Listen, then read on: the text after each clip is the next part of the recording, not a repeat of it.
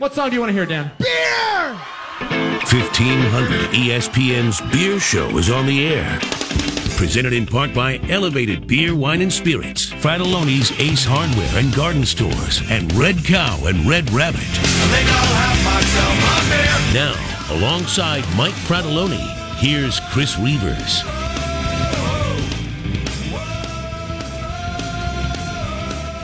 That's right. Thursday night means Beer Show night right here on 1500 ESPN. You can find us online at 1500ESPN.com. We are live inside of the TCL broadcast studios. My name is Chris Reavers, and by my side, his name is Mike Fratelloni with Fratelloni's Ace Harbor and Garden Stores. Hello, sir. How you doing, Reavers? I am very, very well. It's that time of the year where 7 million things are going on, and people are kind of getting into being a good mood, and Absolutely. There's parties everywhere. I mean, the big Hubbard Bash is this weekend. Nice. And you've attended that before. I have been a guest of someone. That was a lot of fun. And so it's just kind of, you start to feel it, don't you? For me, it started this week. Because you've got, with the kids in school and stuff, there's like today we had late start, and then he's got a couple of days off, and it's starting to be that festive time of the year. My banker Jim Honeyhake had me out for a bank meet and greet thing that they had last night, right? Okay. So I went and had a couple beers, and then I said, "Okay, I'm going to do my Christmas shopping." And I drove over to Rosedale, and listened to the podcast the whole time. Nice. Right? Listened to the Congratulations podcast. Nice. And guess what? How many gifts I got done in 2 hours of shopping? 2 hours of shopping. I'm going to wait. You got nothing? Not one. Really? That shocks me because you're kind of a get it done kind of a guy. I am a get it done, but until the stuff hits the fan, I can't motivate myself to say, I'm getting my brother-in-law a sweatshirt. Yeah. I'm getting my, I just can't do it. See, and this is where I am bailed out big time because my lovely wife basically does everything. Oh, see. And that's nice. And it's not because I'm reluctant to do it.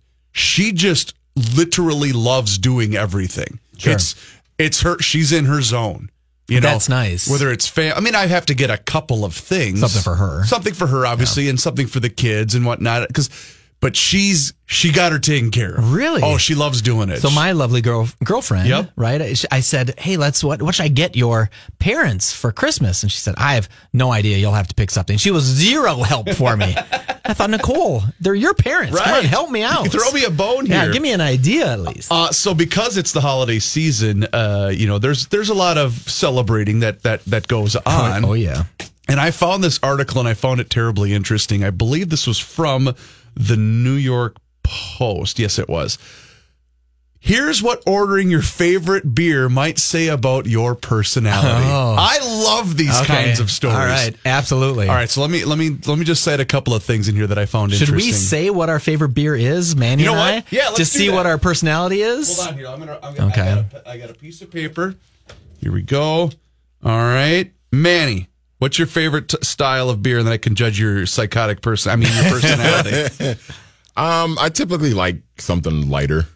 Usually, but are you looking for like something specific? Yeah. Just give me something. Would you just like specific. a Miller Lite? Because if you were to go to a nightclub or whatever, if you go out and you had your choice of anything, what are you going to order? And it's got to be beer because that's what the story is about. I usually like a good Grain Belt Premium or something like that. All right, it's very solid, very solid. All right, Michael, because you're more of a spirits drinker. I am, and I'm all over the board with beer. But my go-to beer, it would be like I'd have one at breakfast, is a Guinness. I just can't go wrong with a Guinness. Frat is Guinness.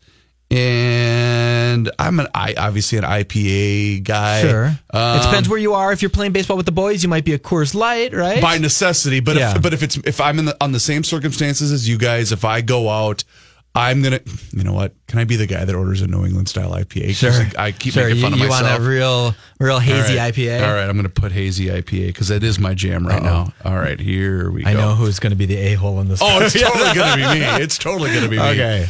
When you walk up to the bartender and order a beer, your choice may have more to say about you than just the facts that you want an ice-cold lager. According to a survey of 1,000 beer drinkers, the type of beer you select might be able to tell you about your personality. The survey was done for the Founders Brewing Company and put two different types of beer against each other, lagers and ales. According to the New York Post, as part of the study, people were asked to choose the beer they liked and also to describe activities they enjoyed doing, including what they would say is their ideal Saturday night. Okay. The study found that lager drinkers tend to be more goal-oriented and sociable, and that they would consider an ideal Saturday as going out with friends. That's Manny Hill. Perfect lager drinker. And okay. On the other side, ale drinkers were found to be more likely to want to stay at home and watch some Netflix rather than go out. A tall glass vase on a table, mug of fresh draft beer with foam on a blend, served in an old wood. Okay, so you're more likely to stay home and want to be, which... It's a little bit kind of accurate, but they didn't get down to the nitty gritty of the beers. Like they didn't say who is ordering the pumpkin spice latte infused. Job wise, the ale drinkers were found to more likely say that they're satisfied with their jobs, while lager drinkers were found to have higher stress levels at work. The study also found that people are fairly set in their ways when it comes to their beer selection, and that the average beer drinker hasn't switched up their favorite beer in a couple of years. Here are some other revealing stats and information about the study. 1 in 3 beer drinkers, roughly 36%, say that they're intimidated by craft beers. 1 in 3, you said? 1 in 3, about 36%. The best time to drink a beer or beer o'clock is exactly 6:31 p.m. on a Friday, according to these people that were surveyed. When it comes to beer selection, taste is key. 52% ranked taste first in making their beer selection. When men catch up over a beer, 57% said that they would talk about the latest sports news, and 46% added that they also like to talk about movies and TV. For women, when they catch up over a beer, 65% said that they talk about friends, gossip, and dating. I thought this was fascinating. I think it's fascinating. I found something that you said in there very fascinating. Okay.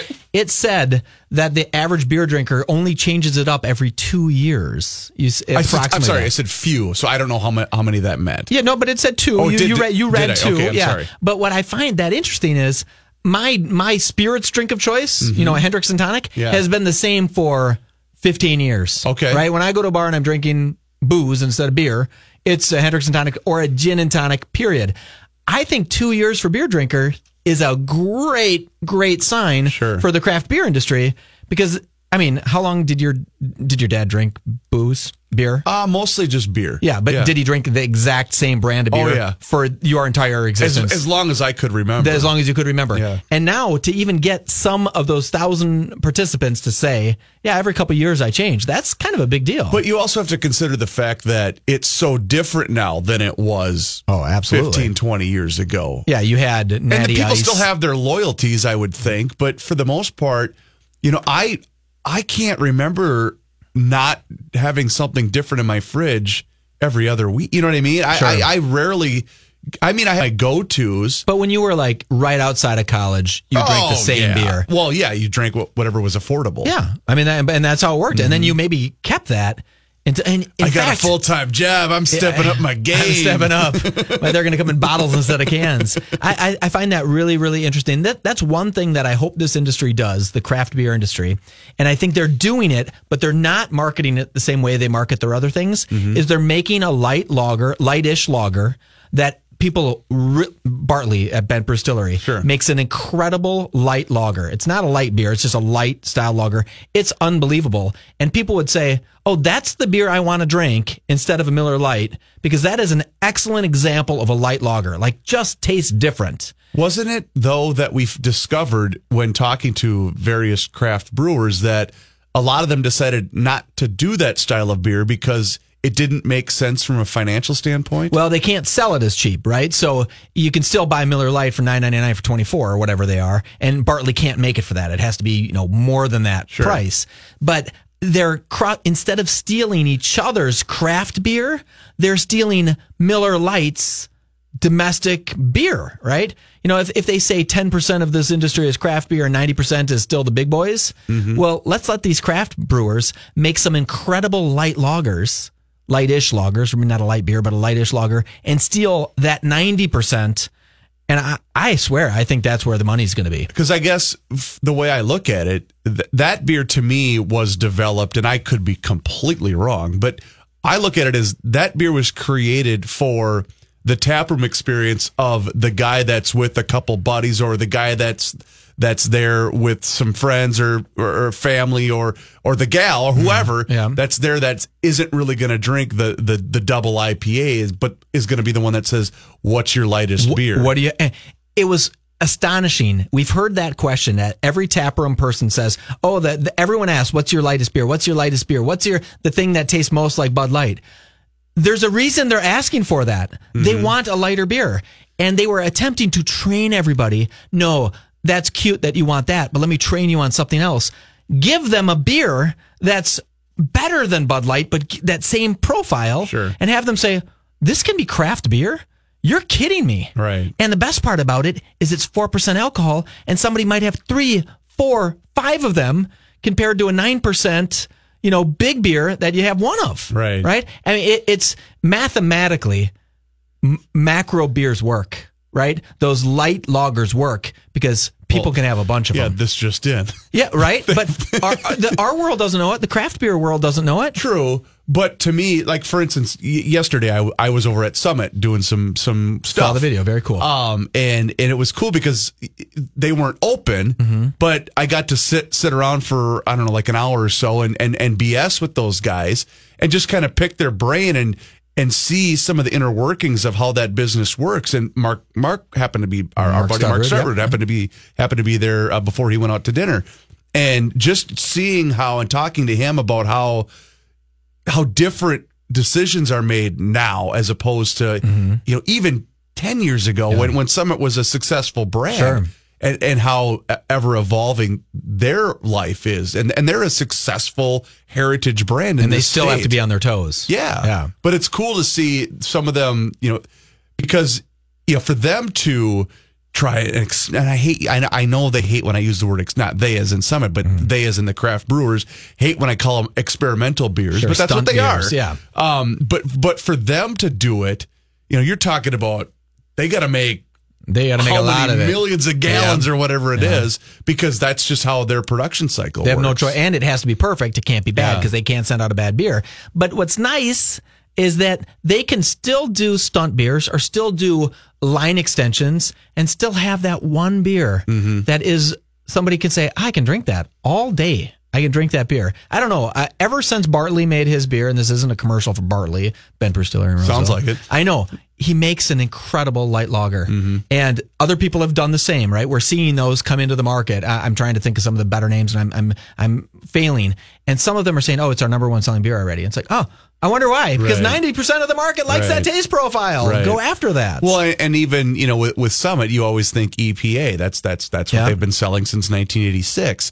But, when I was over there yesterday, he said, you got to try this. Sure. It was, it's called 120 Shilling. It's a Scotch ale. And I thought, I don't want this big, heavy barrel aged, what? Oh my God. Oh, beautiful. It was incredible. It was so good. I like that. And in fact, there was, I believe it was the mother of an employee who was there with a couple of her friends, and they don't drink beer. Okay. And that's what they were served. Oh, really? And all three of them loved it. Okay. They're like, well, this doesn't taste like beer. Yeah. And I thought, oh, wow. So, and it was, it's 9%. Sure. So you can maybe have a little one, but again, he literally said, he goes, this is, we will serve this to wine drinkers because it's that good. So that's the thing when someone says, I drink wine, they say, let me get you it's got to be just a 4-ounce pour or something. Right. It's got to be a small pour because you can't have people getting. Dirty little secret too, by the way, at Summit, they still have, they kept a couple of their kegs of their Oktoberfest, which is incredible. Yeah. And they still have it on tap. Oh, really? He's like, we only have it here because it's out of the market. It's out of the market. Yeah. It's gone, but people will come in here. It's a little treat for those that stop by the new Rathskeller. Yeah, and that's brand. I want to see that. I'm really excited. So you guys, you're having a big party there the 21st, right? Yeah, a week from Friday. Yeah, the Garage Logic crew is going to be there hanging out, and it's going to be a lot of fun. I'm really excited. I'm going to try to get in. I'm going to just say I know somebody. Flash your badge. That's right. I'm Mike Fedaloni. Oh, I have an employee badge. Yeah, you do. Yeah, maybe just use that to get in. They'll say there's stuff you have to carry your promotions.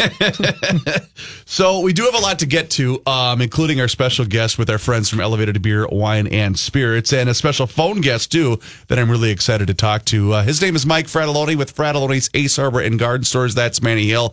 My name is Chris Reavers. We are live inside of the TCL Broadcast Studios. Do not touch that radio dial. This is The Beer Show. How to like beer. You're tuned in to The Beer Show Taste your beer, letting it wash over each section of your tongue. on 1500 ESPN. BEERUN, beer run. The only thing possibly more important than what beer you're drinking is where to get it from. It's a BEERUN. Let's make a beer run with the guys from Elevated Beer, Wine, and Spirits. As 1500 ESPN's Beer Show now continues. That's right. It's time for the weekly beer run here on The Beer Show on 1500 ESPN, 1500ESPN.com. It's Reavers, it's Fratelloni, and of course, it's our friends from Elevated Beer, Wine, and Spirits, the best bottle shops in the Twin Cities, folks. At the corner of Hiawatha and 42nd in South Minneapolis, and in White Bear Lake at Highway 61 and 4th Street in downtown White Bear Lake. And Tom is here with Elevated this evening. How are you, sir? I'm well. How are you? I'm good. Of course, it's Thursday. That means it's my favorite night of the week. And you guys, it's not slowing down by any means because of the holiday season and everything else. And beer is a really hot issue right now. Yeah, right now, one of the hottest things is our build your own section.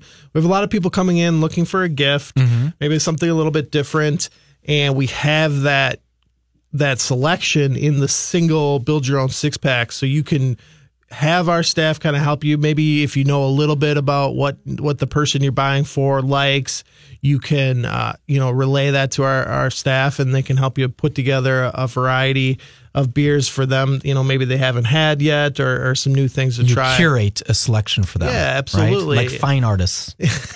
Sure. Honest to God, I think that's a skill, because when you walk into Elevated, they have 500 plus individual bottles and cans that you can get in the 6-pack. It's overwhelming unless you have someone holding your hand saying, "That's cool. What do you want?" That's cool. Absolutely. Cool. So we do it either way. You certainly can do it yourself, but if you're looking for a little help, we can point you in the right direction there as well. We have a section for like the seasonal, the new, the hot stuff, and then the rest of the stuff is by style. So you can kind of try, and if it's hoppy or if it's malty, you can get in those sections and do that. So that's the big thing. Variety packs are huge right now, and that plays into our guests this week. We are doing a featured beer of the month with 21st Amendment Brewing, and we have Dan Parker representing the brewery today. We're doing their 15 packs. They have a variety pack right now as a special sale of $14.99 for those 15 packs. We have several different varieties, but there's also variety, which is the number one SKU right now, I understand. Yeah, absolutely. I mean, our 15s are just on fire across the board, but that 15-pack variety, which is currently an all IPA variety, so it speaks to the Minnesota market really well. That's cool. That's cool. You got, we not only do we have Dan here, but we're also honored to have Sully on the phone, right? Hi, Sully. Manny, I'm sorry. It's okay. Hi, Sully. How are you? Can you hear me? I'm right here. How's it going, guys? We're good. We were just having a bit of a technical issue, but it's completely my fault, so I apologize for that. When you landed that plane in the Hudson, no, don't walk do that. us through. No, don't do that. Don't do I have to tell that story again? You're so sick of it, aren't you? So, Sully, for those that are listening, walk us through kind of your history and your status right now with 21st Amendment. Excuse me. Yeah, so they call me Sully, but my name's Sean O'Sullivan. I'm the brewmaster and co-founder of the 21st Amendment out here in San Francisco, California. I've been doing this for 24 years. As a brewery, we've been open since 2000, and we've been producing our beer in cans and distributing across the country since 2008. And should have a little bit of history. We did brew for a short while, actually out in Cold Spring, Minnesota. So I've been out to your fair state many a time. You did. I was not aware of that. How long ago did that happen? So we started. We were like a small little craft brewery here in San Francisco, a brew pub, and then we started canning our beer on a little 2-head filler in 2005, 2006. It took off, didn't have the money to build a brewery, so I contacted the good folks out at Cold Spring Brewing Company, nice. And that happened in 2008, and we brewed there for about 5-6 years. They know what they're doing up there. Yeah, they do. They got a state-of-the-art system now. It's really great. And then we built a brewery out here in an old Kellogg's plant just across the bay in San Leandro in 2015, and we've been doing that here since then. Sully, I almost repeat myself every single week when we do this show, but that's truly one of the things that I admire about this industry is not only the camaraderie between, what seems to be rival breweries, but you're not rival breweries. You're all kind of fighting this good fight together, and that's truly one of the things that I admire about your guys' business. Exactly, you're spot on. I mean, it's a real collaborative industry in a sense. Like early on, like when I was brewing in a small little brew pub here where I live in Berkeley, which is right near San Francisco. If you ran out of something, if you ran out of malt, or if you needed some sort of technology or something, all the other breweries would sort of like you'd call them up and they would rally around you, and you'd go and they'd help each other out. It's been that way really since day one, and it still exists today. Sully, before you came on the air in our first segment, we talked about light lagers and how the craft beer world is starting to grab and steal some of that light lager business from the mega brewers. Do you guys have anything that falls into that, or do you think that's an incomplete thought, or is that something you see coming forward? I think it's a complete thought. We actually play in that field. We have a beer called, well, as a matter of fact, El Sully, which is a Mexican style lager, sort of brew same vein of Tecate or Modelo. And I think as we become more mature as beer drinkers, we used to always poo-hoo sort of those lighter beers. But I think we can do it well now. I mean, when we first got into this industry, we were all doing ales, and that was really an extension of sort of the tradition of home brewing, where we were mostly ale breweries. But now with technology and all that, and the ingredients that are available, we're actually able to make really decent lager beers. In fact, what's interesting is the large breweries typically would dominate these categories when they would win awards at the Great America Beer Festival, which is the national beer festival held in Denver every year in the fall. And now you're seeing smaller breweries that are actually winning those awards when they typically would be like Coors or Budweiser. It's really interesting what's happening right now. I think that's what will make Bud and Miller and Coors wake up, is when you start stealing their 90% of the market, because people are going to say, oh, 21st Amendment makes an incredible lager, and you start stealing some of that. I think that's when this whole thing's going to change. It already is. You're exactly right. I mean, like what we like to say about El Sully is it's what Modelo dreams of when it goes to bed at night. Sean O'Sullivan is the guest here on the Beer Show with 21st Amendment Brewing, and they will have two featured tastings at Elevated this weekend, ladies and gentlemen, this Friday in Minneapolis from 5 to 7. That's at Hiawatha and 42nd. And in White Bear Lake at Highway 61 and 4th Street from 3 to 5. That is on Saturday. It's your opportunity to try fantastic beer and be able to do it for free. We love free beer. So, Sully, I'm curious, as you got your start into this business, what were kind of your flavors, your go-tos? What was the beer that hooked you to get into this business? Well, early on for me, it was definitely Sierra Nevada Pale Ale, which was a staple out here on the West Coast. It was Anchor Steam. I mean, Anchor Brewing Company here in San Francisco was kind of like where we all kind of like spawned from as craft brewers. That was the first beer that kind of led the revolution in craft beer back in 1968 when Fritz Maytag bought that brewery. You had Red Hook out here as well. So, those kind of early tastes. I remember the first time I had those beers, I was kind of blown away. I mean, my first beer as a high schooler, I probably shouldn't say that, but was Hams in a Can. You mean a 21-year-old high schooler? Exactly. That's what I'm saying. So, it was really intriguing. And the idea really is, we were all home brewers. I think every single craft brewer at some point in time was a home brewer, and it was the idea. It was like alchemy that you could actually create really decent beer in your garage. It was phenomenal. Hey, Sully, it's Tom from Elevated here. I had a question for you. We're talking about our special at the store here is the 21A 15 packs right now, and I wonder if you could kind of talk us through the variety pack. We're a huge IPA market here in Minnesota, and obviously the latest variety pack kind of scratches that itch for us. Well, I think you talked about it a little earlier,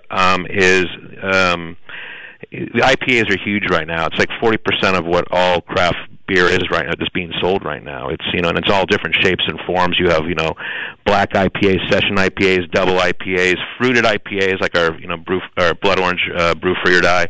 And it also scratches that itch that I think what a lot of craft brewers right now, and they like variety. And this package, which has exploded for us, really kind of the consumer can really grab onto, and I love it because you can take this thing to a party and you got something for everybody in there. Yep. For sure. It's been great. Remind me, Sully, the 21st Amendment, that's the one that lets you post shirtless pics on Facebook, right? That gives you the right to do that, or that was the 22nd. That was the 22nd. So what? Okay, what was the 21st Amendment? Yeah, so the 21st Amendment is kind of what's responsible for everything we're talking about today. It was the repeal of the 18th Amendment, which was prohibition. So there was these 13 dark years in America from 1920 to 1933, and then the 21st Amendment repealed that amendment. It's actually the only amendment to the U.S. Constitution that's repealed another amendment. So basically allowed again for the production, the distribution, and the sale of alcohol. Didn't we just celebrate the anniversary of that not that long ago? Yeah, it was just December 5th, actually. That's right. Really? A week or so ago, yeah. My daughter's birthday. Oh, I knew it. Now I can remember that. I go back to that, to Prohibition, and I have no idea how they talked anyone into that. That seems unbelievable to think, okay, we're taking all your beer away and your booze. It seems impossible. Yeah, it was sort of this teetotaler state, that was kind of brought on, and they managed to talk enough people into it, so that happened. So, Sully, I have a quick question, and I don't want to get too heavy with this, but I always find it interesting when I talk to different people associated with different breweries in the state of California. I was out there on the West Coast back just about a year ago, and I was talking to a guy representing a different brewery out there. But one of the things that he told me that was pretty interesting, because I was, led to believe by my guys here at Elevator about how great the beer scene is in that state. And the way that this guy put it was, yeah, because it costs a fortune to make beer out here. You better be making good beer. You're not going to survive, which I always thought was kind of interesting. But California almost presents its own set of challenges in your industry, does it not? Yeah, it certainly is very expensive out here to do business. I mean, it's one of the most expensive, cities or areas in the country right now. But you're able to charge more because you're making a better product. You're making better beer. And the other thing is, with 7,000 craft breweries in general across the country, and this is true for any brewery across the country, you have to make good beer. You're not going to do well unless you make good beer. Your packaging has to be great, which I think we do a great job. We have this sort of iconic, twist on Americana, and also the beer inside the can is actually great as well, which is, you need to be firing on all fronts. I just want to let you know your salesman has a really easy job in this market, because we really enjoy having great craft beer from other states, because we have so much craft beer in town here. A lot of bars just can't take enough craft beer, and they don't want to compete with their local craft beers anymore. So they're pulling in 21st Amendments on tap, if you're bringing it on tap, and other places, because they just love having the best of the best nationwide. Well, Dan's doing a great job. I've had many beers with him. Nice. Maybe too many once in a while. State fair, it's a lot of fun out there. Awesome. Well, Sully, we really appreciate your time and taking a few moments to join us here. Continued success, and if you ever have time again, we'd love to chat with you soon, sir. Yeah, thank you so much. It's been great chatting with you. There he goes. That was really cool. And you guys should be proud of, and as Mike said, you guys should be proud of what you're doing at 21st Amendment, because you guys are making great beer. Yeah, I agree. And it's, we actually look at it a little bit differently, where like the big focus here is local. Mm-hmm.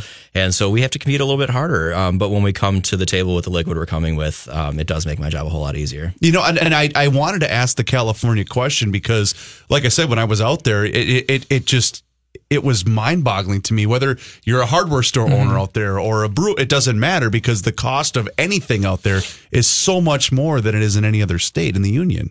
Yeah, absolutely. But we bring it here at a competitive price, and we got great partners like Elevated here, putting it out to the people with those competitive prices as well. This is the one I've been drinking right here. Well, yeah, let's talk about that. By the way, I mean, he did mention the O Sully. That's El Sully. Yeah, El Sully. Yeah, I like the cover of that can, the Tasty IPA. Tasty IPA. Tell us about it. What is it? That's really tasty. And we're done. We're out. That's See you later. Everyone take the night out. Is that Ben Franklin on the front? It is Benjamin Franklin. So Are you you covering up his nipples with fig leaves, or what is that? Those are hops. Oh, those are hops. Okay. Yeah. Well, it was too far away. I couldn't see. What the hell? Well, I'm 10 feet away. I just could see. I knew it was Ben Franklin. I'm halfway there. That's true. That's good point. I mean, when you see, if you can identify a shirtless Ben fat Franklin. guy from, That's right. okay. But this beer originally came from a home brewer out of the San Francisco area, a really, really well-known home brewer named Mike Tasty McDowell. And so we made this beer in honor of him. And the original version of this package actually had Tasty laying in a bed of hops, all American Beauty style, but he had no pants on. And it was kind of freaky weird. And so based on like what Sully said with our Americana, we decided that we're going to throw some pants on Ben Franklin and put him in a bed of hops. And the story behind Ben Franklin is apparently he was a bit of a nudist. Really? Yeah, he was known for proselytizing about the effects and the health benefits of taking air baths, which basically just meant walking around naked. I, too, enjoy a good air bath. Yeah. Getting that undercarriage breezed. That's one thing you and Benjamin Franklin share. And if I'm not mistaken, too, Ben Franklin made a lot of beer, yet he didn't drink a lot of beer. And he would sell his beer to his employees to get his money right back.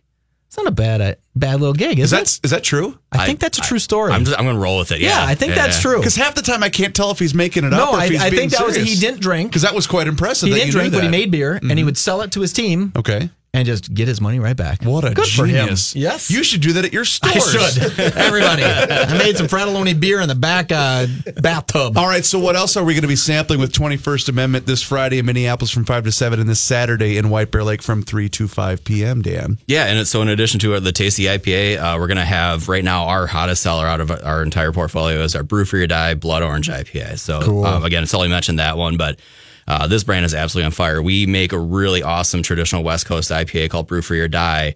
We take that same basic recipe, kind of up the hopping at the end and put in real blood orange puree. And it has just crushed in this market. It's really resonated. We had some placements out of the Minnesota State Fair, and we displaced even some of the macro brews in their sales. Wow, no kidding. It was absolutely incredible. That is cool. One thing I wish I would remember to bring this up when Sully was still on the air. But I know a lot of the brewers here locally are kind of joining forces together. He had mentioned Sierra Nevada to help with the campfire relief for a lot of the people that work at Sierra Nevada. They lost everything. Some of those employees just lost everything, and I got to imagine that you guys are tied in with them in some way, shape, or form. We absolutely did.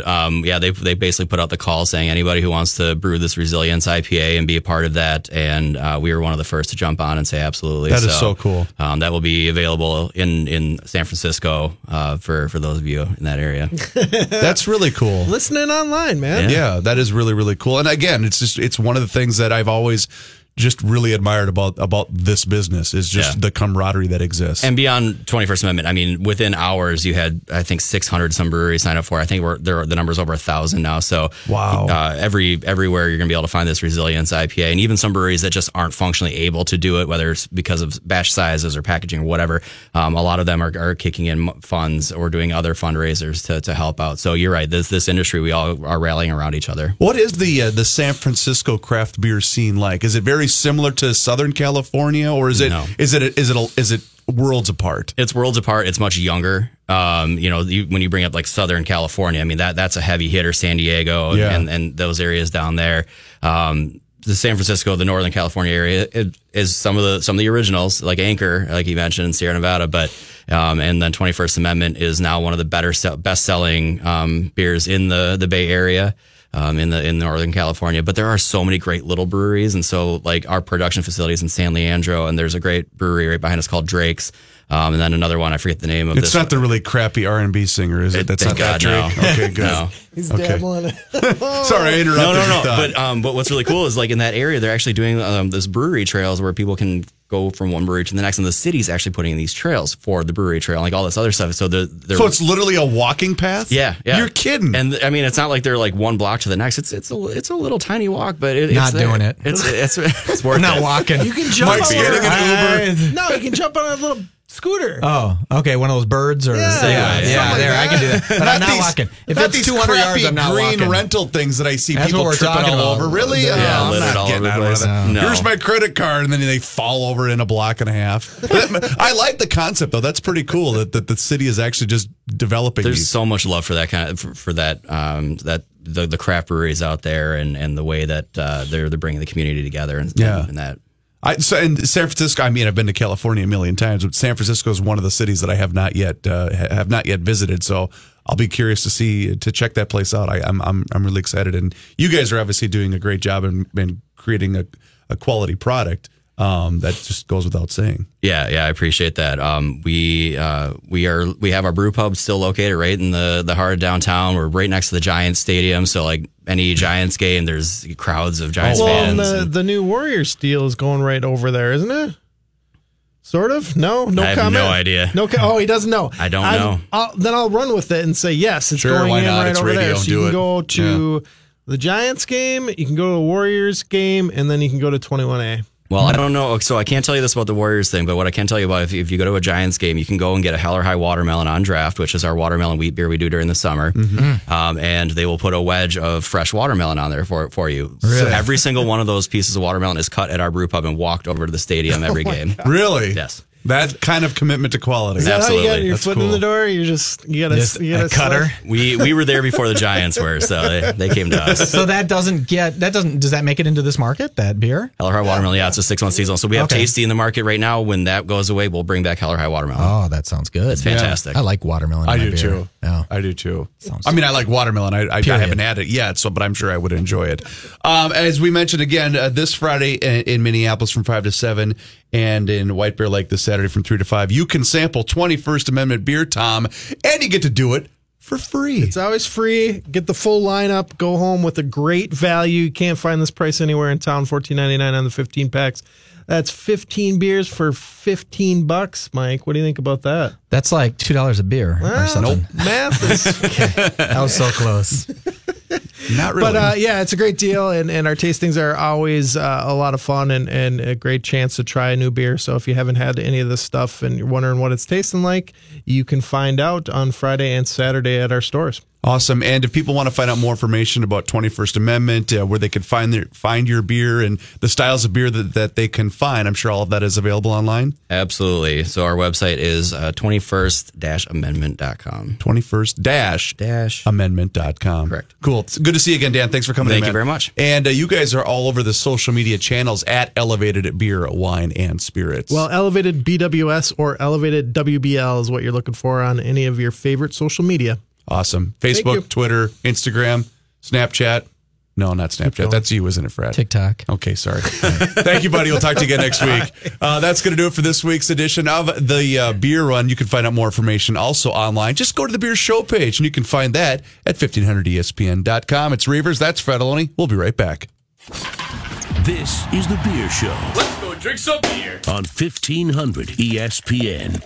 Hello again, it's Mike Fred. Hey, look, it's Brendan. Man, he took off on us because I think he had to go over to the Wild game. Hi, Brendan. How are you, buddy? I'm doing good, Reavers. How are you? Average at best. Average at best. No, so I have a story for you. You know, it's funny that in the last segment that Sully brought up Prohibition, being that 21st Amendment beer. Sure. That's what their namesake is named I after. wrote a couple of great jokes, and I only used one of them when I said, "Is that the right to take off your?" And then my second joke was, it was the 21st Amendment, the right to tell your buddies you love them when you're drunk. Like what? Those were two decent jokes. So you kept those in the holster, huh? Oh, I had the one about the shirt off, and Yeah. he giggled a little bit. It was probably more of a courtesy laugh. Okay. More of the sidekick. I tried. I actually wrote them down on a pad of paper. I did notice you were taking notes during that segment, so I'm proud of you. Thank you. I'm very, very proud of you. This story is from, hold on, let me find out. Oh, Reality Check. That's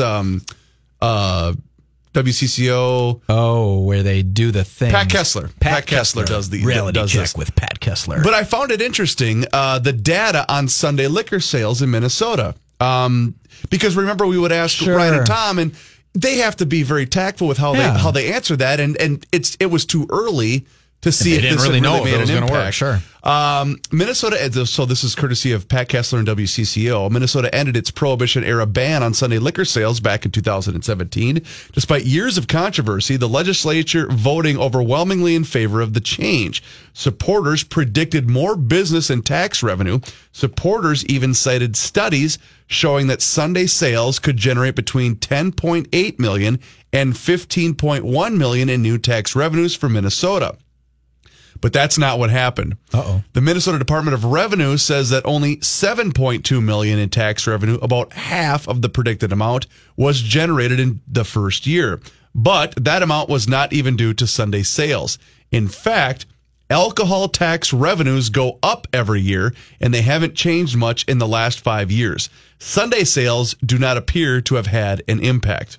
I found that interesting. Sure. The Revenue Department does not track alcohol sales by the day of the week, so there's no specific Sunday numbers, but it does track every single sale, including hard liquor, beer, and wine. Here's what it found in 2018, the first full year of Sunday sales.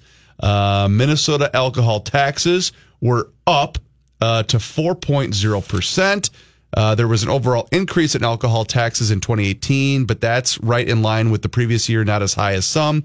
The Minnesota Licensed Beverage Association, representing the state's 900 liquor stores, opposed Sunday sales. They predicted it would spread business over 7 days and not dramatically increase revenues, which we heard from a lot of our friends. Based on official numbers so far, that is just what happened. So let me ask you, how much did your habits change with Sunday sales? None. Because mine didn't either. No. And again, I saw both sides of it. I understood the Ryan and Tom with Elevated's side of it, that that's one more day we have to staff. We have to have people come in on a Sunday. We'd rather have that day where we can close, because then we won't have to be open. And then of course the consumer says, well, just don't open your doors. You can't do that. Yeah, you can't not be the one. You can't not be the one guy that's not open. I have a really two-pronged attack on this. I can see why the guys from Elevated might not want it, because all of a sudden grocery stores are fighting to get booze in grocery stores, and they're open 7 days a week, 24 hours a day, and they wouldn't do it if they couldn't have that Sunday, because they'd have to close off part of their interior of their store. But the second side of me says, what possible business is it of the state of Minnesota when we sell booze and not sell booze? Why do they have a pony in that race? If someone wants a liquor store open till midnight, open it till midnight. If you don't. Why do they get, no one gets to tell me when I open and close my hardware stores. Why can they tell a liquor store? What's the difference? If I get off work at 9:30 at night, can't I go buy a 6-pack of beer to go watch the rest of the Wild game? I can't in this state because they can't be open that late. Well, I think it's 10 o'clock, but it's 10 p.m. But they can't do it at 10:05. Why not? I get it. And and I'm not saying I agree with this. The comeback has always been, we're trying to, let's go to gambling.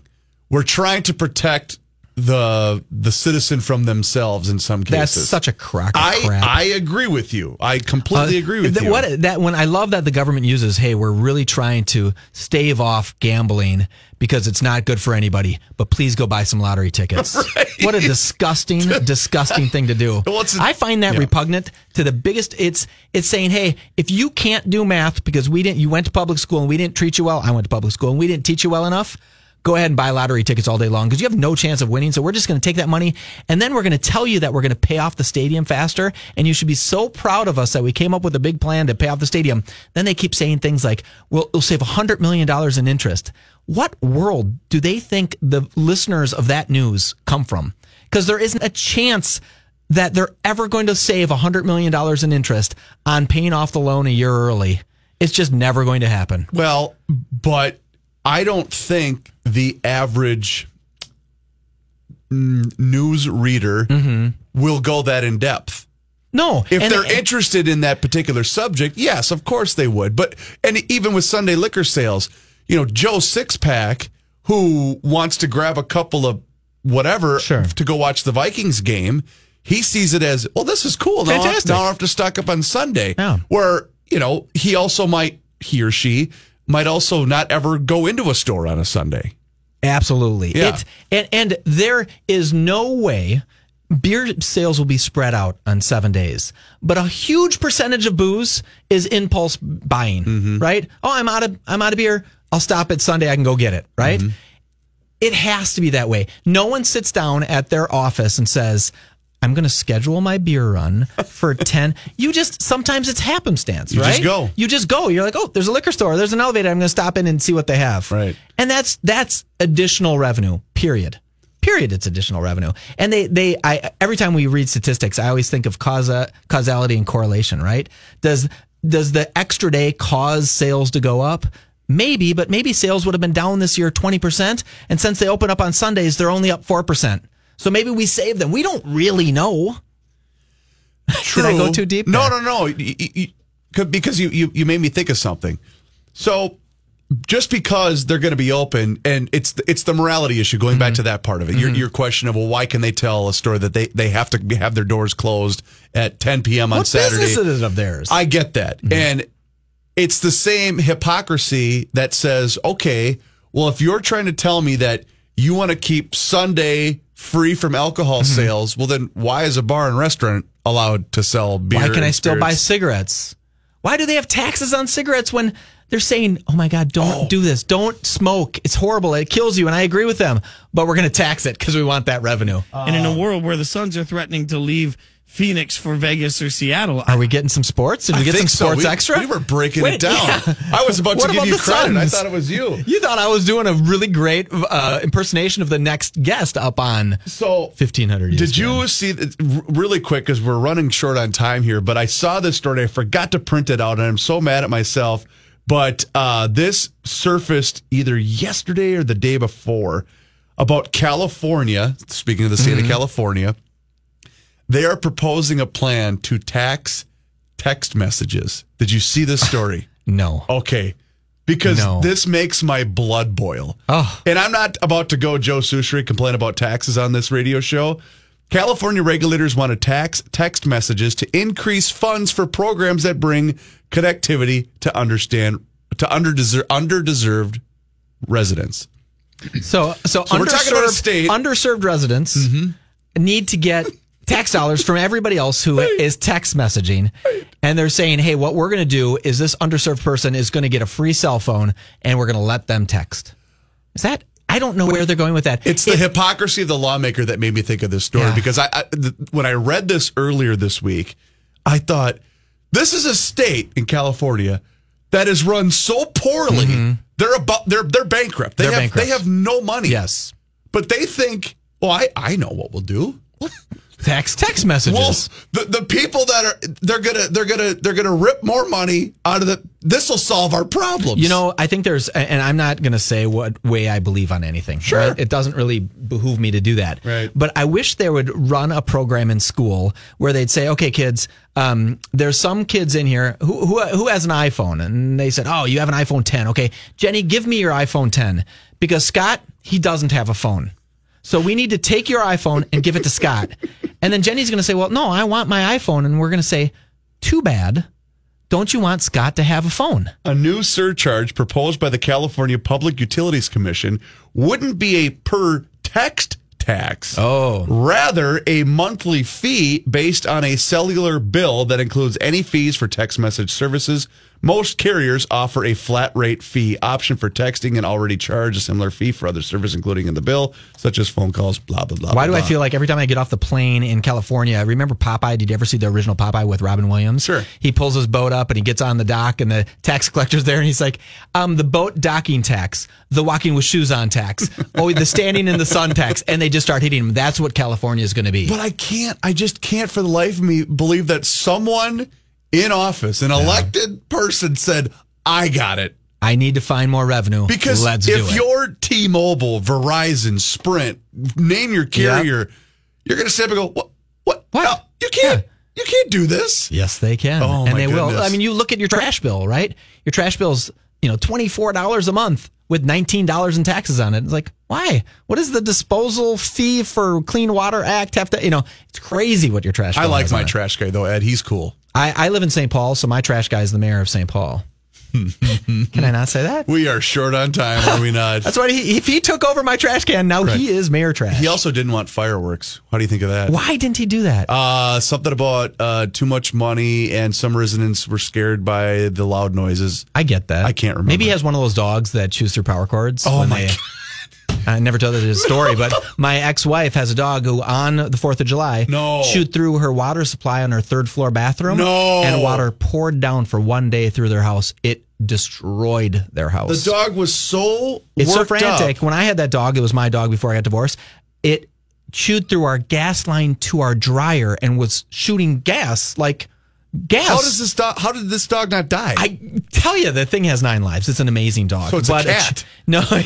It's a dog that has mental instability when fireworks are around. I get it. It's Wow. scary. Yeah, but the mayor, that was quirky that the mayor didn't say, hey, companies are willing to pay for this. Right. Let's go ahead and do it. Next year.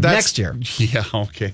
You hold your breath there, Mr. All right, Fratelloni. I'll have Joe work on that. Well, maybe the city of St. Paul can institute a text tax to pay for the fireworks. Yes. See, now we're solving There we problems go. here in It's the beer all show. wins. That is what That we are was the doing. most political we've ever gotten. And I didn't mean to get that political. It wasn't that deep. That wasn't my goal, but I just thought when I read that story, I was literally astounded at the pure stupidity of some people that hold public office. You know what? Oh, you think that's great?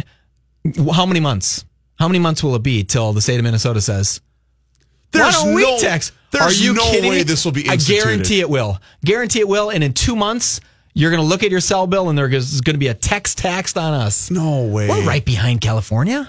We're not in that much trouble. No, we're not in any trouble. We have a $1.5 billion surplus. That's right, because of what I don't remember, parking tabs. How did we get all this money? I don't know. Pull how that tab, works. Viking pull tabs. Yes. Is that what it was? No, different fund. The E tabs. The E tabs. Was that what it was?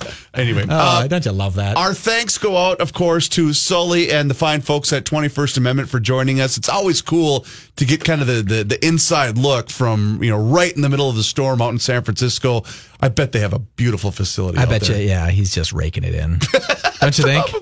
Probably. I think he has his own jet. Yeah, so that was pretty cool. I love every time our buddies at Elevated set up things like that, where we get to really get an inside glimpse to the inner workings. We've met the top people at some of the best brewers in the world. All because of Elevated. Yeah, absolutely. It's fantastic. So we always appreciate that. And if you did miss any portion of this program, check out the podcast. You can find it online at 1500ESPN.com. Just click on the beer show link and it will pull right up. That's Mike Fratelloni. My name is Chris Reavers. We will be back again with you next Thursday night and right here from inside of the TCL broadcast studios. But until then, we'll talk to you later. Your story. It lives in River City, where you can enjoy a metropolitan vibe and a small town feel, where we set the standard for service and looking out for one another, where there's so much more than steak in our thriving food scene. Your story is the story of Omaha, told by those who live it and love it. Whether that's helping you keep up with the Cornhuskers or creating the content you crave. And here in the Omaha World Herald is where it comes to life. Omaha World Herald, where your story lives.